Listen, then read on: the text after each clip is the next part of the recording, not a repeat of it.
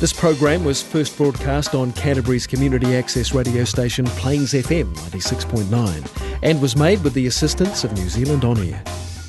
On February the 6th, 1840, an important document was signed at Waitangi. Known as Te Tiriti o Waitangi, this document was a covenant between the many hapu of Aotearoa and the British Crown. It acknowledged the ongoing authority of hapu to govern themselves, tino rangatiratanga, and created a new form of governance, ka wanatanga, that granted the Crown the right to govern non-Māori. Te Tiriti provides a framework for peaceful coexistence in a rapidly changing world. The story that had led up to this day was one of intrepid journeys, violence, drama and possibility.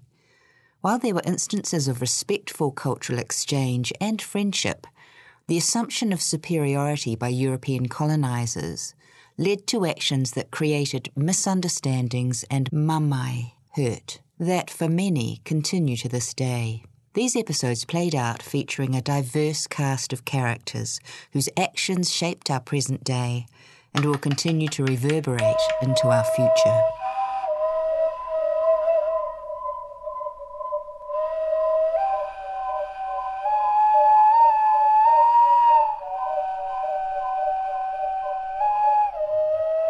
Although the British may have seen Māori as one people, they were actually separate, autonomous hapu and iwi who shared the land within certain authorities and agreements.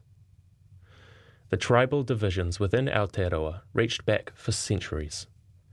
The two main factors that held various hapu together were whakapapa, or genealogical ties, and relationships and connectedness known as karangamaha. While hapu and iwi were each independent, their shared whakapapa and the fact that they were neighbours caused them to also be interdependent, and so alliances were a normal part of life. Common purposes such as military defence and offence, food production, political marriage-making, trade and management of natural resources were things that brought them together. Some alliances would extend over long distances. The system of Māori law known as tikanga operated amongst the people. When alliances existed, rangatira would meet to make treaties, formulate new laws, set codes of behaviour and plan for the future. With the arrival of many newcomers to Aotearoa, local Māori were experiencing both opportunities and problems. There were explorers, sealers, whalers, escaped convicts, traders, merchants, missionaries and diplomats from various nations, mostly British, French and American, to contend with.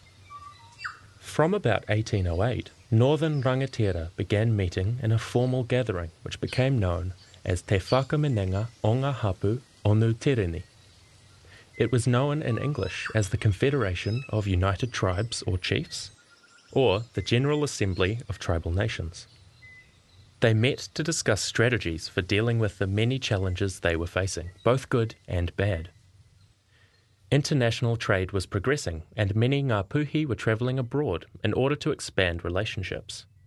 The group also desired to strengthen their relationship with the British Crown. However, due to cultural differences between Māori and Pākehā, along with the unwillingness of many visitors to accept Māori law and the absence of any other enforcement resulting in serious Pākehā lawlessness, hapu had many concerns. Māori followed principles of manaakitanga with newcomers and expected that the newcomers would respect the customary practices that operated amongst their people.